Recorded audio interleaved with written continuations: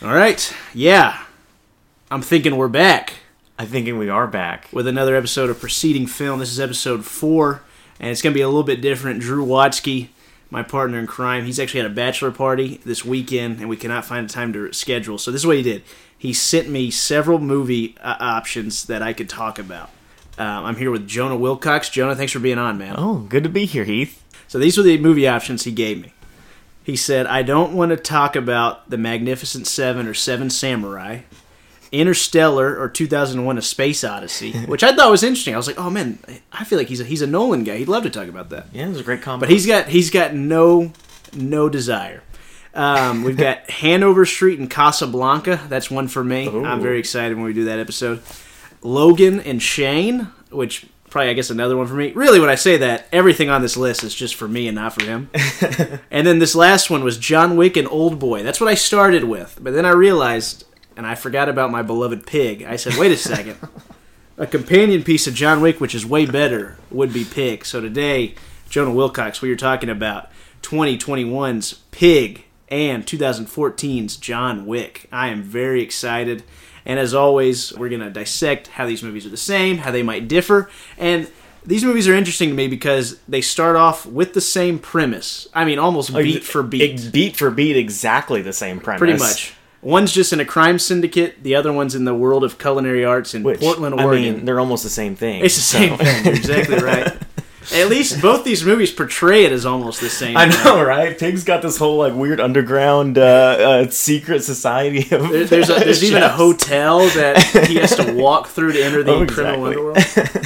But there are some huge differences, and we'll obviously talk about it. So we're going to start with Pig, starring Nicolas Cage, one of my favorites. Jonah, real quick, what do you think about Nicolas Cage? Oh, man. So I love Nick Cage. I grew up with National Treasure. That's where I knew him from. I'll be honest, I know all about the old classic Nick Cage, the 80s and 90s, Con Air, Face Off. He's in Face Off. He's in Wicker Man. I've not seen any of those older ones. The Rock. He's got so many incredible He's had ones. an Raising incredible Arizona. One. Dude, I've not seen any of those, actually, but his most recent stuff, I love all of them.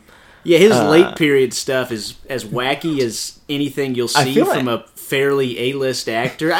Well, he's probably not A-list at this point, but he was in the 90s. Yeah, he was. I feel like we're almost in like a weird Nick Cage resurgence. Oh, yeah. Especially with Mandy, you got going out. You got Unbearable Weight of Massive Talent. You've got... yeah, that was probably his biggest commercial hit in years. You've got the new one. I wanted to ask you, have you seen his new... the new trailer Dream for Scenario? Longlegs? No, Dream Scenario. Is it called Dream Scenario? I didn't have a chance to see it yet. It's but on I've the heard list. Good things. It's on the list. It was one of the ones I missed in 2023. Well, yeah, I do love him. I do love his seemingly his energy. He's very electric in his performances. He's wacky. I love all the memes with him. And I think, being honest with Pig, I think this is my favorite performance of his. And that's coming from someone who's a Mandy diehard over here. I love that film. And honestly, Mandy is kind of similar. Yeah, it does have similar vibes. But, Jonah, that's one of the things I love about you, man. You and me are part of the Mandy Hive.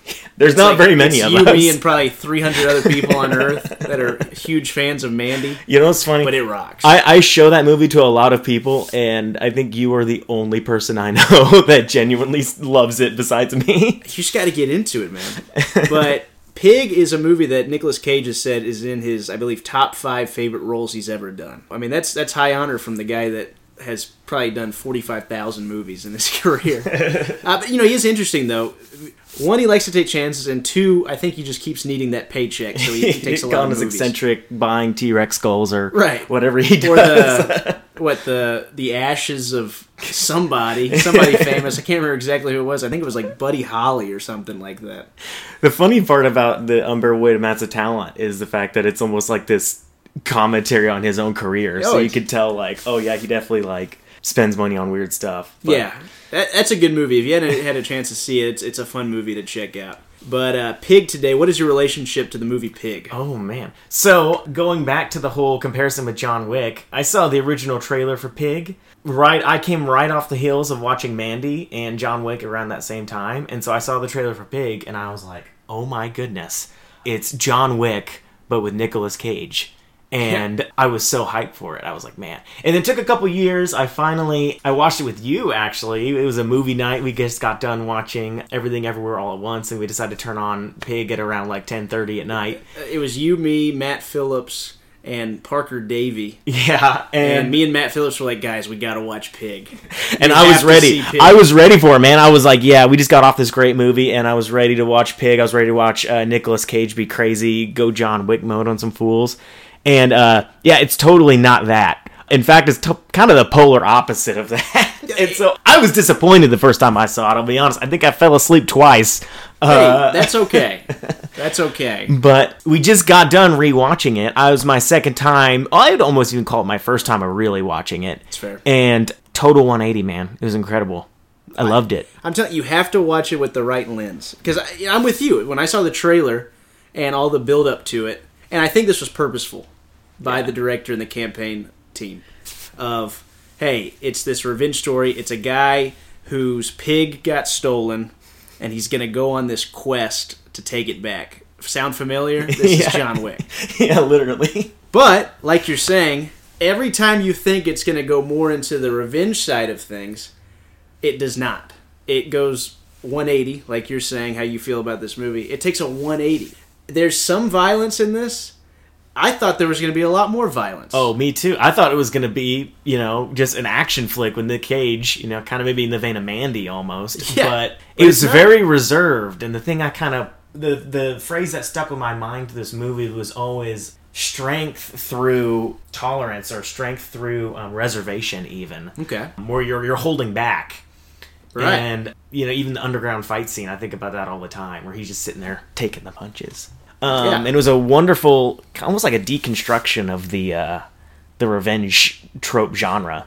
It pretty much is. Because, every time, so what happens is, he's living out in the Oregon countryside. Beautiful place to live, by the way, might I add. This movie looks beautiful. Mm-hmm. And his pig in the middle of the night that he loves gets stolen.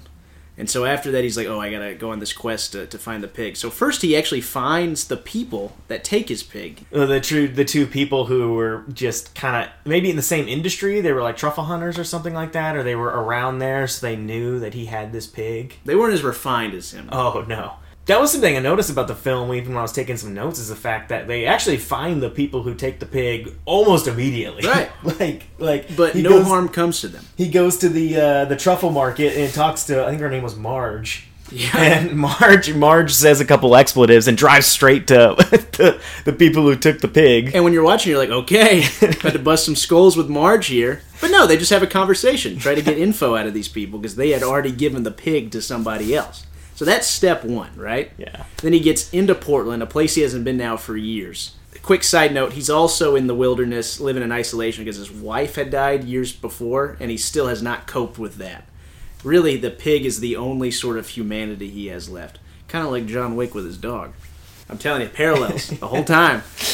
So he gets to Portland. He's starting to go around trying to find his pig. And the only time there is violence, it's not him enacting the violence, it's him taking the violence. So he goes into that hotel where there's these backyard, not even brawls.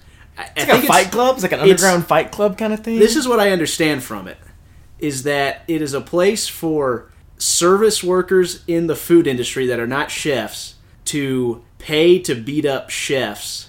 That's what did you get that from I thought it was, I think it was, the thing I got from it was like people were basically getting paid to get beaten up. Nicolas Cage goes and he's trying to get information out of one of his old chef buddies who runs this underground fight club.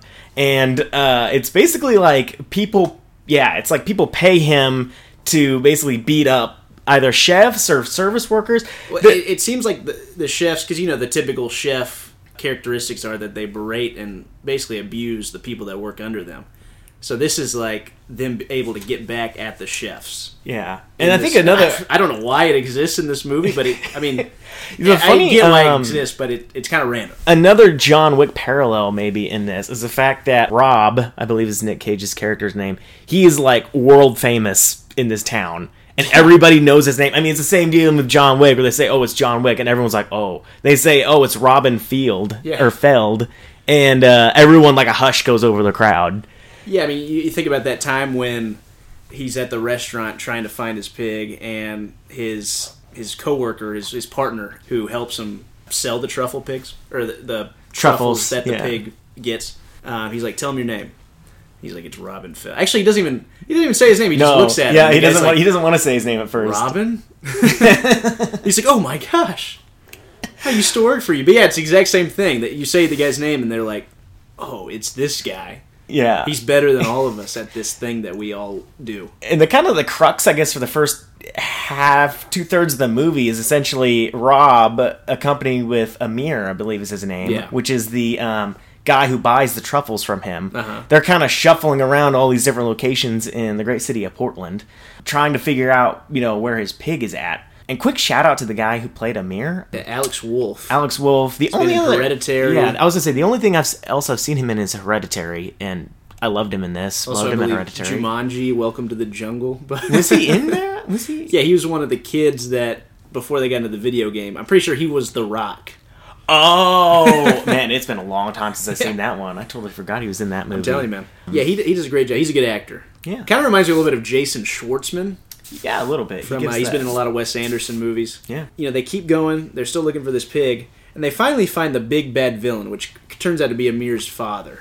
Right? And so you think there's going to be like some sort of giant standoff between the two. Yeah, you're thinking, how is he going to get his pig back? How is he going to get his pig back? He even sends Amir on a quest to get items. Doesn't say what these items are yet. He just nonchalantly says, "I'm getting back my pig." Yeah. And then...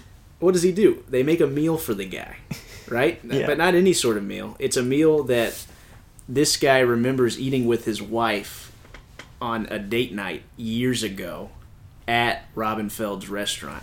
In a time where you think he might try to attack this guy to get his pig back. No, he shows empathy. He shows through sharing a meal with this guy to try to get his pig back. Ends up that his pig is actually dead, and it's a brutal scene of it, and it's all muted. Yeah. But just Nicolas Cage for about 30 seconds just bawling on the floor. But then after that, he feels okay. Because I think a lot of it is because he's coping with not only the pig's death, but really essentially the death of his wife, which he's kind of fought off for a while. So my question is, like, what do you think is the theme of this movie? Oh, it's definitely dealing with grief. It's definitely...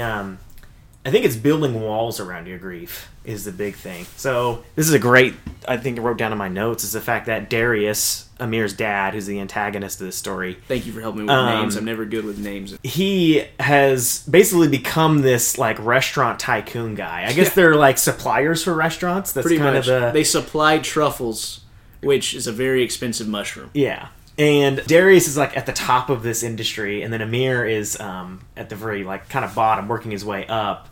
And I think his original motivation to even steal the pig was so that Amir wouldn't be able to succeed in the industry. Yeah. I think that's what the because he told his dad. Amir told his dad about the truffle his pig. Relationship with Robin and the pig. Yeah, and not knowing that he was going to steal the pig. Kind of the themes I imagine. I mean, you contrast this with. So they're both, Darius and Rob are both dealing with the deaths of their wives, or I guess, with Darius it's the brain injury of his wife or whatever it is. But it's two men who've kind of seemingly taken two different paths for dealing with their grief. One became this really vindictive, cutthroat, standoffish, titan in his industry, whereas Rob actually leaves it all behind. Adopts a quiet life in the woods, but he's still standoffish, he's still holding back with people, right. And he's intentionally left all of his relationships behind and kind of developed a nihilistic outlook on life.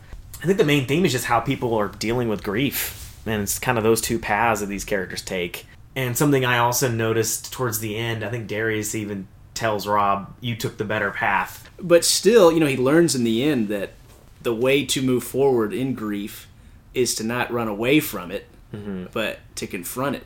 Yeah. When he gets back to Portland, he goes back to the restaurant that him and his wife worked at, now a bakery. He confronts it there.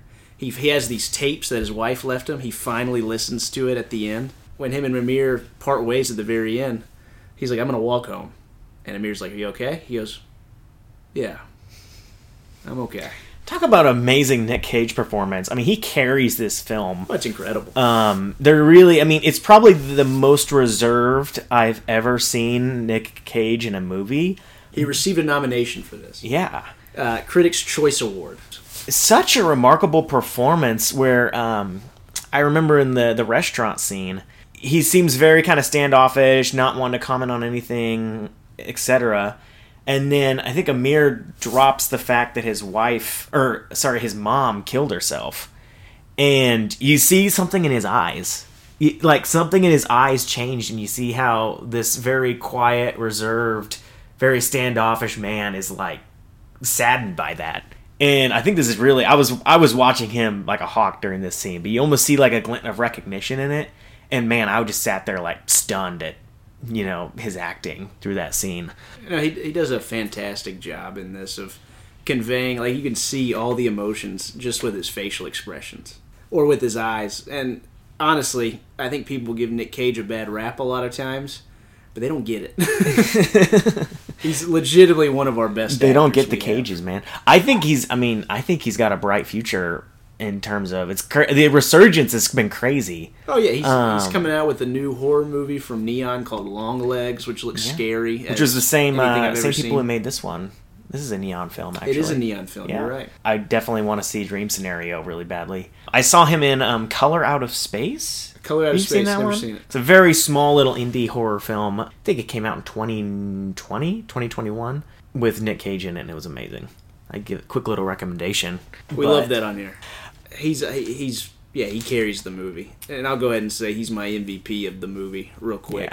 Yeah. I'll say he's an MVP too. Although, shout out to Michael Sarnowski. Yeah, I believe is his name. I believe he was the writer-director. Yeah, it was his first film ever, which I'm trying to think about solid first films in this kind of vein. I think about Damien Chazelle's Whiplash. I think about Jordan Peele's Nope. I mean, it was just a fantastic first entry. I'm excited to see what else he does. I think he's set to direct that new... Quiet Place Day One. It's a prequel to The Quiet Place. You can tell he knows exactly how he wants to execute this movie, and he does that perfectly. Yeah. So is that your MVP? Yeah. I'd probably say the directing, because I'm trying to think. I think Nick Cage adds so much to this, but I'm trying to think of if there was any other actor that could also do that, and I'm not sure. Ryan Gosling? Ryan Gosling could definitely. I think we're in the Ryan Gosling fan club. That who isn't at this point could conclude that man could do anything. Yeah, he could do anything.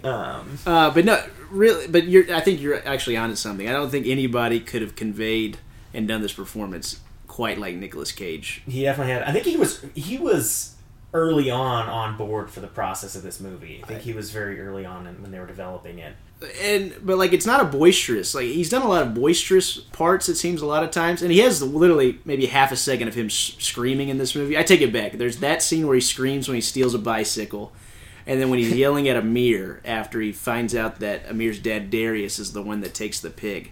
But it's for the most part pretty quiet, pretty subtle. He looks homeless the entire time. I mean, he is homeless. He lives out in a shack in the woods. The fun detail I love about this film was the fact that his face has blood on it the entire movie. Yeah, because he gets beat up at that hotel while he's trying to get information. Yeah, he already had blood on his face from when the drug addicts came and broke into his house and hit him with a bat. It's not till the very end of the movie, actually, he washes his face off. Washes his face off in the river outside of the city. That doesn't sound very sanitary to me, but... I think it's metaphorical. Yeah. Oh, man. But even that is like a deconstruction of the chicks dig scars action movie trope. He doesn't have like a little cut or like a black eye or something and says, "Oh, I look cool now." No, the guy looks terrible, and he wears his heart on his sleeve now because of it. It's just another one of those little differences between this and John Wick. What was your favorite scene of this movie? My favorite scene of this movie was the conversation with the chef about halfway through the movie at that restaurant. This guy, I can't remember. Do you remember the chef's name? I don't remember. It's okay. I don't. It's not a huge deal. But the chef, he comes out after Robin demands to speak with him, and he's just making this crazy food that doesn't even look appetizing, doesn't sound appetizing. The guy talks about really the only reason he's making it after Robin starts to kind of pick away at his facade. He's like, well, people like this stuff. People like this stuff. It's what they want to talk about. It's hip. It's new. People want to talk about this food that I'm making. And he used to work at Robin's restaurant. And Robin is like, but this isn't what you want to make, man. What did you want to do? And the guy, like, it's almost like he forgot about his dream, and it, like, just pops out. He's like, Irish pub. And then he just starts laughing. Crazy little performance by this guy. Kind of steals the show for about 5 minutes. This guy seems like a psychopath to me. Basically, Robin is like, why are you making this food that you don't even care about? These people don't care about you. They don't even know your name. And then this is how he ends it. And this is kind of another part of this movie, especially with the movie's relationship to food, which I'll ask you about after we talk about your favorite scene. But he's like, we don't get a lot of things to truly care about. So why are you doing this? I just thought it was an incredible scene. Yeah, I mean, I think that's one of the most pivotal scenes in the movie, is really getting at the heart of what's going on with that.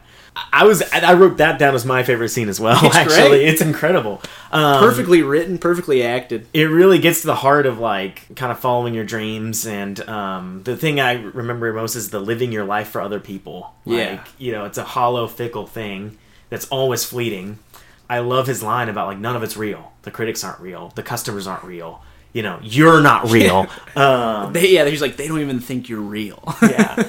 I wanted to contrast that, because then he meets another of his former employees whenever they're getting all the ingredients together for the restaurant, or for the meal at the end.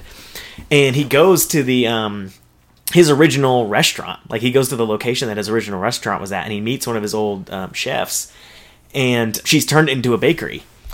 And she says to him, you know, oh, well, I kept it going for a couple years thinking you might come back. But when you didn't, I changed it to a bakery because I'm a baker. Your old restaurant was not me.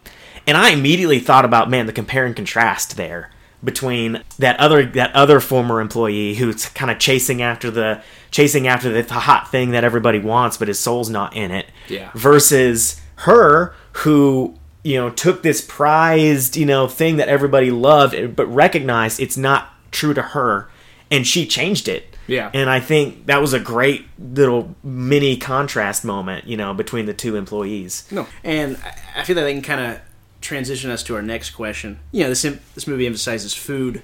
It's all about food. Even the chapter names are recipe titles. But, like, what do you think, and this is more of not even necessarily the movie, but obviously the movie wants you to look at food and serving food to others as a way of, like, to show empathy, to show love, relationships between each other.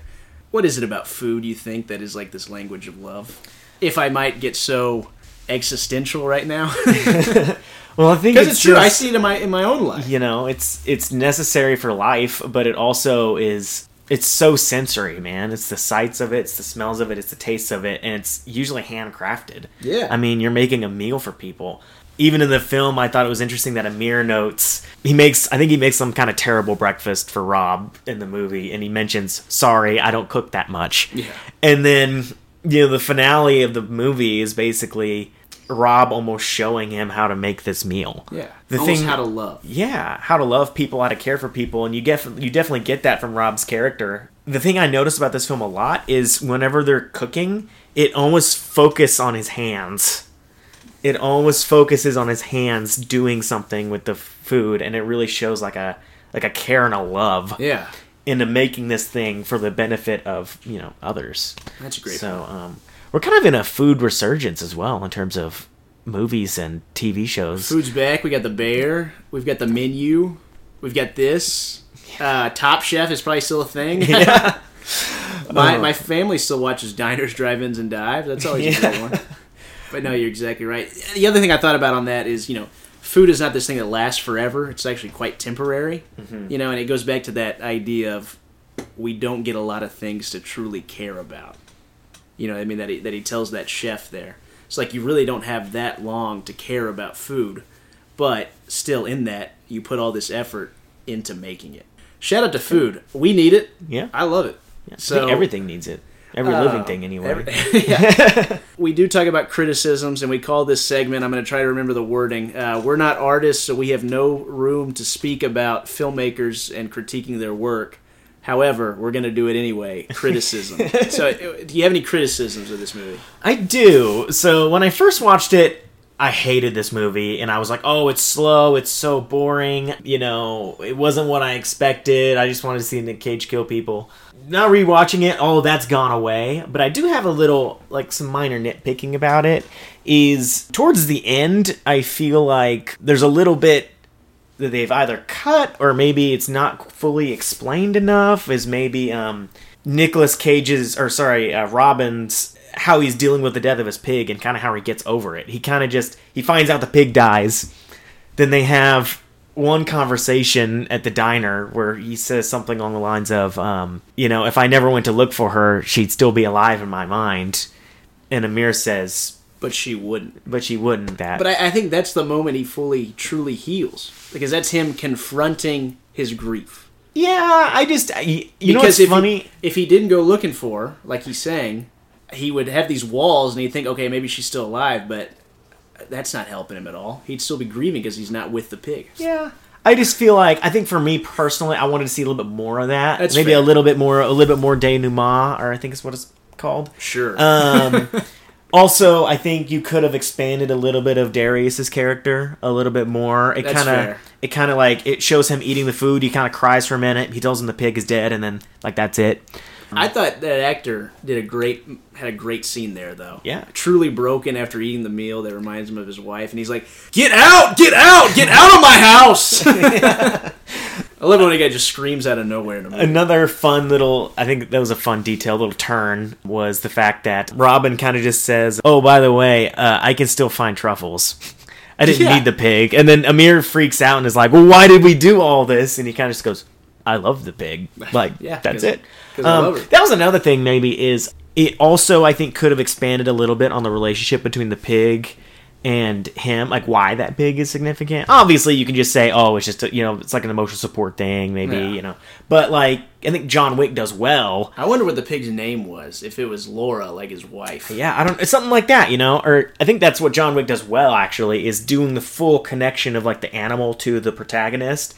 With the John Wick's whole... It's his wife. So I watched this movie with almost the same idea. Was like, oh yeah, is this pig his last gift for his wife? But those are maybe two critiques I have of it. It's just a little bit more development. This is a short movie. I think it clocks in at an hour 31 minutes, I think. Something like that. It's a tight 90, yeah. It's a tight 90, which I love. I usually am a fan of 90-minute movies. This one, I might be wanted a little bit more. Interesting. So, this is my criticism. I think if you look at it with the wrong lens and you go at it, first off, you got to pay attention the whole time. Like, you got to be absorbed into this movie. Because if you're not, I think it's going to come off a little pretentious. Does that make sense? Yeah. Like, it is an art house movie. And, like, the normal viewer, the non-Mandy lovers of the world are going to have a hard time really getting into this movie unless they are fully focused in it. But it may seem pretentious, but honestly, it's fighting against that idea of pretentiousness through the idea of food. But really just, I think, the idea of art being pretentious. Why make things that you think would be cool to others when you should just make stuff that's passionate to you? And I think that's what Michael Storioski, what's his name? Michael Ceranosky? Michael Ceranosky. Like, I think that's what he's trying to say here. So my criticism is kind of a criticism, but it's not really. But that's what we do here on Proceeding Film, man. We just talk about it. We don't have to have a criticism we don't want to. Didn't have a criticism for Moneyball, because Moneyball's perfect. There's nothing wrong with Moneyball, man. Dude, like me some Moneyball. Yeah, dude. Oh, man. Now you got me thinking about Moneyball again. Thinking about that Hattie Bird home run. About John Wick. We do have to think about John Wick, which, unlike Pig, which at every turn you think it's going to be a revenge story, ends up being a story about empathy and forgiveness. It's a full-on revenge story. So let's get into John Wick, man. You might have heard this before, but a retired professional has his animal taken from him, and he now must go on a quest in the underground of this world to seek revenge. Sound familiar? What can we say about this film that hasn't already been said, man? Well, let me ask you this. One of the most beloved action franchises the last 20 years. It's incredible. What is your relationship to John Wick? Oh, man. So I didn't see the first one in theaters. I'd only heard little rumors about it, and I'd maybe heard people saying, oh, I'm going to go John Wick on, X person or whatever, and I was kind of like, oh, what is that? It wasn't until the second one came out. Right before the second one came out, I was getting into film for the first time. I think it was in high school at the time, and so I decided, oh, hey, we're going to watch the second one in theaters. Let's watch the first one. I'll never forget that first time, man. I was just completely... I think that week that I watched John Wick, I think I watched it like 5 times. Dude, it rocks. Like, just every night I was watching that film because it was just groundbreaking. Dude. I'd never seen anything like it. I think this movie single-handedly changed action movies from then on. I mean, it set a new bar, definitely. I think it kind of revitalized them. Yeah. I'm trying to think what came out in like the mid-2000s, mid-2010s, late 2000s. And it's really not many memorable American action movies. Yeah. John Wick came out in 2014, and now you see all of these action movies that are coming after it are trying to emulate John Wick. I think of The Beekeeper with Jason Statham that just came out. I think it's called Mr. Nobody or Nobody, starring Bob Odenkirk, which I think is created by the people that created John Wick. Atomic Blonde. That's another great one. There was that World War II movie that came out last year. You know what I'm talking about? It was like that old guy. He had the gold. Oh, he was a Swedish or not. What was that movie called? It was a Swedish guy. It was very much just World War II John Wick. Quick tangent. The way they advertised that movie, they just had random guys. They'd interview random guys coming out of the theater thinking, like, what'd you think about this movie? And they're like, oh, I loved it. So I'm just telling you, that is always how you should advertise your movie. Just have random dudes who definitely would go see that movie by themselves talk about their movie in high praise walking out of the theater. Oh, man. All right, I looked up World War II John Wick movie, and it came up immediately. Sisu. There we go. Sisu. Not seen it yet, but I've heard great things. I've heard if it's like John Wick, it's going to be good. So I saw John Wick years after it came out. It came out in 2014. I was only 14 years old. I had heard good things about it, but, I didn't really go to the movies a lot when I didn't have a car, so I didn't really go see John Wick. I had known of Keanu Reeves from several movies, but it wasn't until the second one came out on TV, and I remember, I think it was like Spike TV, and they showed the first one and the second one. So I actually saw the second one first, and then they showed the first one right after that. These are awesome. I mean, as far as action movies go, like you're saying, they kind of set the bar extremely high. Yeah. I mean, they're incredible. So, I mean, and one of the things why that is because the director, Chad Stahelski. Yeah, something like that. Ex-stuntman. I think he actually was Keanu's stuntman in the Matrix movies, I believe. Really? Yeah, that's the connection there. I don't remember if he was a stuntman or if he was a stunt coordinator for that movie, but they worked together on the Matrix film, and that's how they came together to make John Wick. Dude. Listen, I know it's not going to happen right now, but these movies, and I think Mission Impossible and a couple others, are testament to the fact that we need stunt Oscars. Sorry, we need the best of stunts. I mean, because that is actually, I'm glad you brought that up, because that's one thing I wanted to talk to you about, was these choreographed fight scenes they're art. It's like you're watching like a pretty much a musical when you see like a dance number. Yeah. It's the same thing pretty much, just with guns and killing. Yeah. But I mean, it's choreographed. Like you have to go in a perfect routine, perfect coordination. Like you're exactly right. Like I mean, this should be honored a little bit more because I mean, what you're watching is incredibly hard to do, and it looks awesome on screen every time you see it. I actually, in preparation for this podcast, it got me thinking about all the classic action films, and I actually went back to a lot of the old school martial arts, like Asian movies, like Crouching Tiger, Hidden Dragon. Like I watched a little bit of Ip Man. Yeah. But just watching the choreography, and it made me kind of make the connection that like John Wick is almost like it's new age samurai movies, and like, they really dive more into that in like 2, 3, and 4.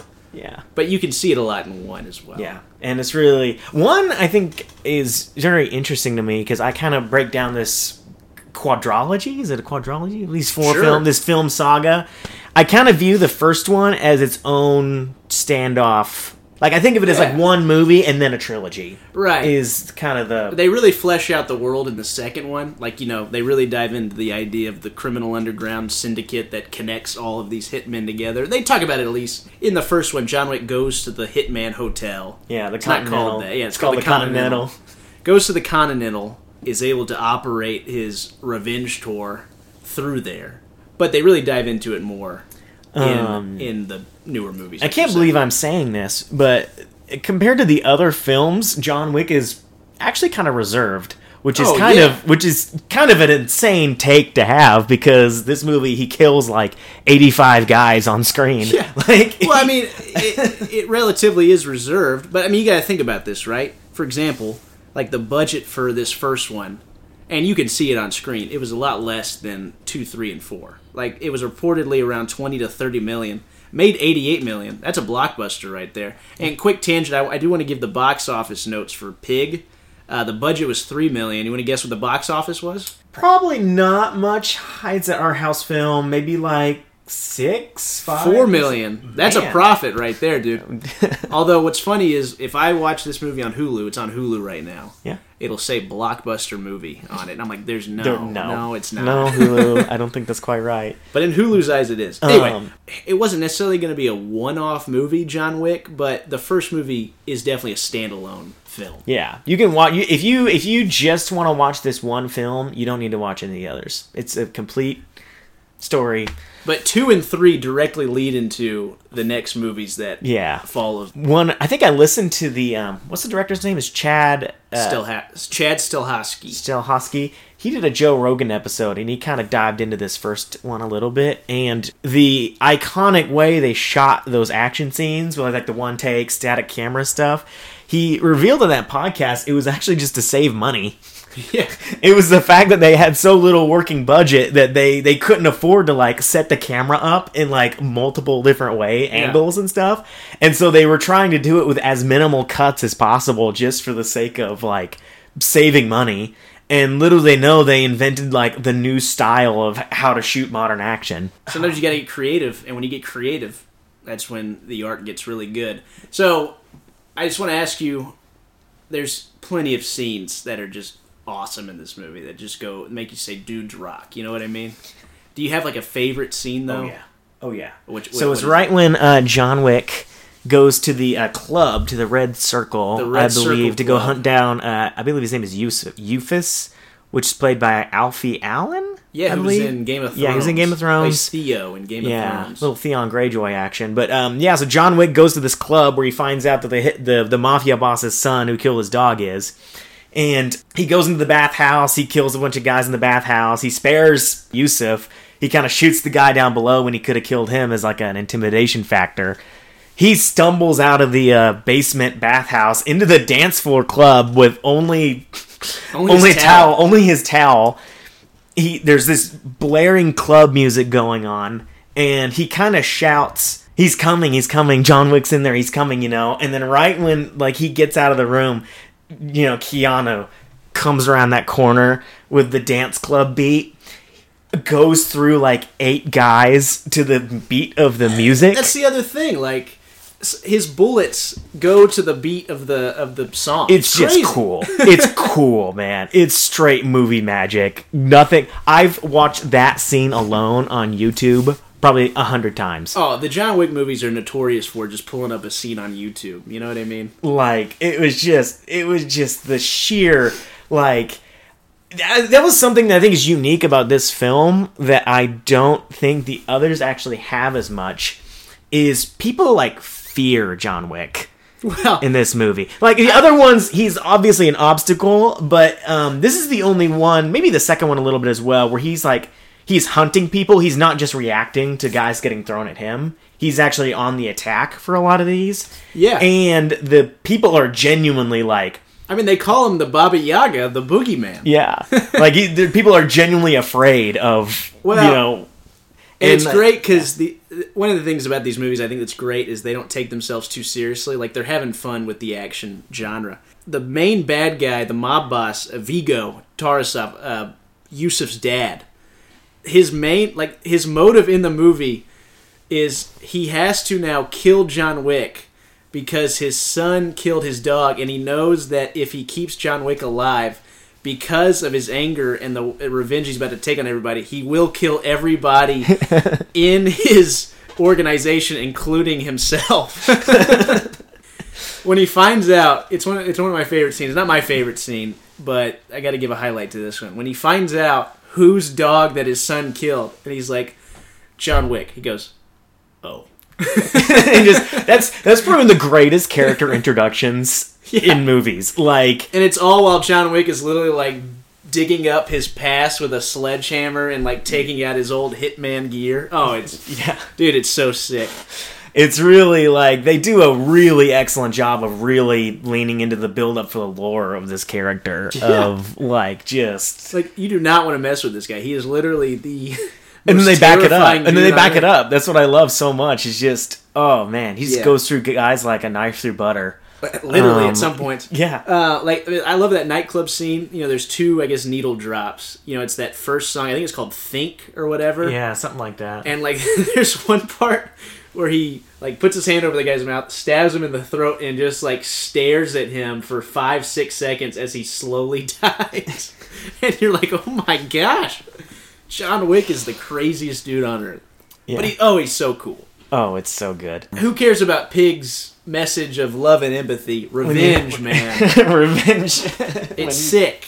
God. Stylized, just crazy stylized action. Violence is just, and it's what we want. The sheer amount of, I mean, these movies really, they created a new style of combat. I believe they call it gung fu, where it's just straight. They've created like a new martial arts style, and that's kind of why I was harkening back to the old Asian martial arts movies. Yeah. Is the fact that they use so much martial arts in the fight choreography, but then they also bring in the modern firearms, you know, and it really just makes for dynamic action.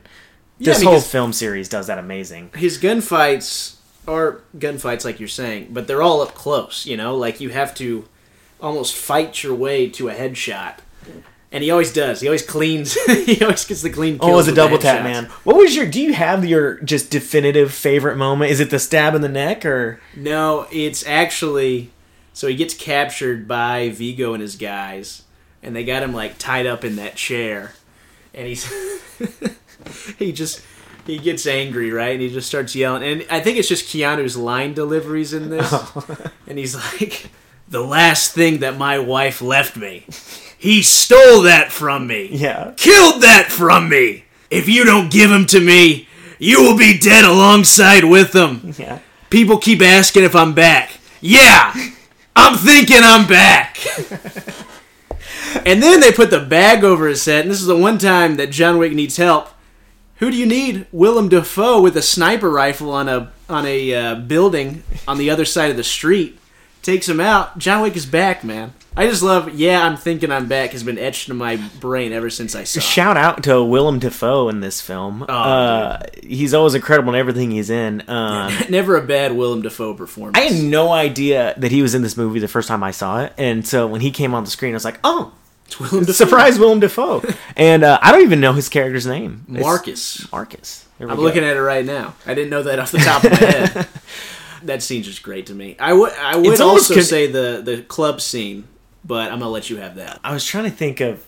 Your scene is almost... I always got a strangely comedic note off of it. Oh, it's kind of Is the fact that they had kind of cut him off halfway through his gigantic monologue, which is the loudest this man's ever been. This is the most amount of lines I think John Wick's ever said. He says increasingly less sounds and words every movie, but this is the one he talks the most in.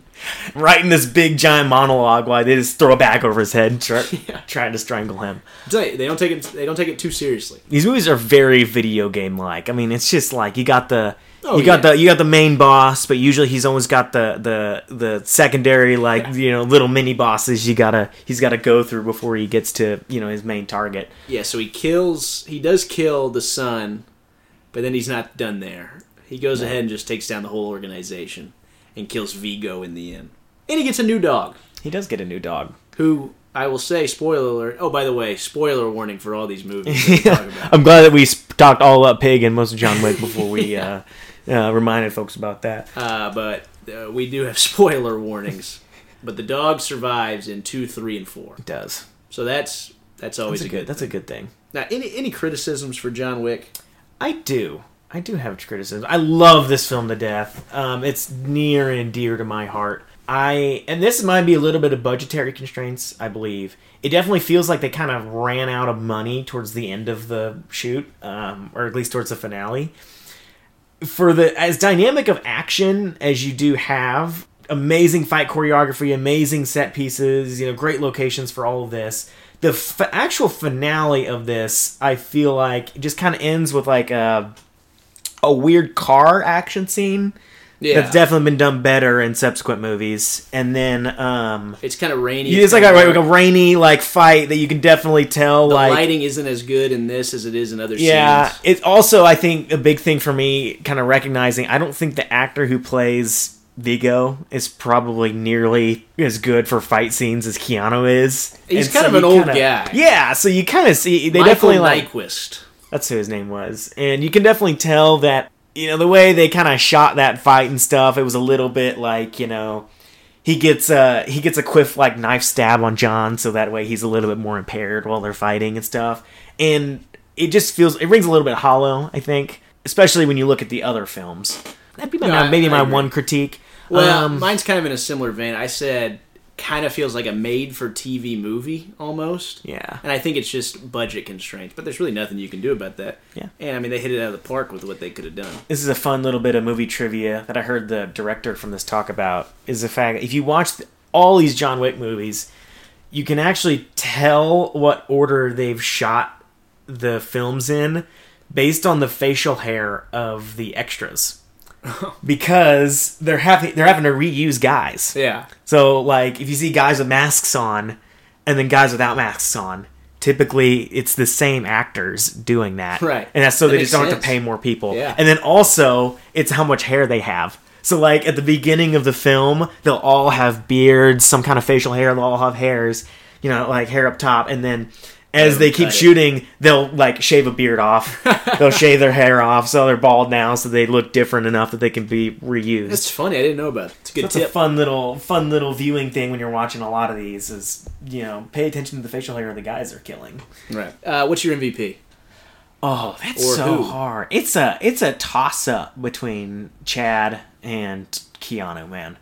This is not my favorite Keanu performance. I still think that goes to The Matrix. I love me some Neo. Haven't seen it. Oh man, we're gonna have to watch it together. We have an episode with that and I believe Free Guy that we will do at some point. Man, that's gonna be a good one. Matrix, the first Matrix, one of my all-time favorites. But all that to say, I'm not sure. I think the toss-up between Chad and Keanu. I'm probably I think I gotta go Keanu. I still gotta go Keanu. I can't imagine anyone else being able to do that. Well, it's kind of funny we're talking about him like this. He's having a renaissance with these movies, kind of like Nick Cage is right now with all of his movies that he's doing. Yeah. Both these actors are having sort of renaissances with their respective franchise. I think it's primarily just because of the fact that when I think of great action stars working right now, I think Keanu, and then I also think Tom Cruise. Yeah, where you have these guys who are very well trained in just stunt work, basically, and so they're able to do all of or most of their stunts, and just adding that extra dimension of realism into these films. Yeah, and I will say, I don't think Keanu is an Oscar-worthy actor by any means, but he has a solemnness to him that fits perfectly for this character. It does. It's just, yeah. My MVP is going to be Chad Stahelski. Just the world that he's been able to create from this. And, couldn't have 2, 3, and 4 without this one being as good and as successful as it did. So, I love how these movies don't take themselves too seriously. Exactly. You could really, you could go in a bunch of different directions with this franchise, but he has maintained a solid vision for what this has always been. And it's always been, the stylized action at the core of it. In the fourth one, John Wick falls down several flights of stairs in a comedic fashion. And it's really, he knows exactly what this film franchise is, and he masterfully keeps going through it. I keep citing this Joe Rogan interview. If you haven't seen it, I'd highly recommend it. He kind of talks about the process for building the world out and stuff. Oh. And he basically just says, hey, we thought of something, and if it sounded and looked cool, that's exactly what we did. And like, more people should be doing this. It's like, people like the whole coin thing, like in the second film with the blood fingerprint with the coin, the marker, I think is what it's called. Joe Rogan asked him about it, and he kind of just goes, man, he's like, we thought about that, and we just thought it was really cool. Yeah. And so that's what we did. And I'm like, I love it. I love it. Give me your quick John Wick movie rankings. There's 4 of them. So, disclaimer, I love all of them. Yeah, there's no losers on this list. There's no losers. 0 losers on this list.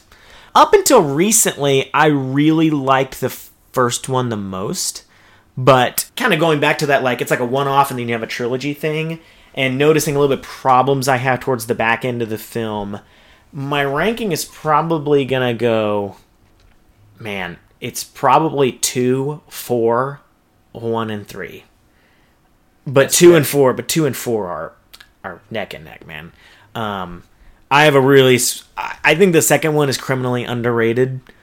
The second one rocks. And that whole Coliseum scene when he has to escape. Oh, I think the second one is just the perfect amount of action to like world building. Common comes out of nowhere. You working again, John?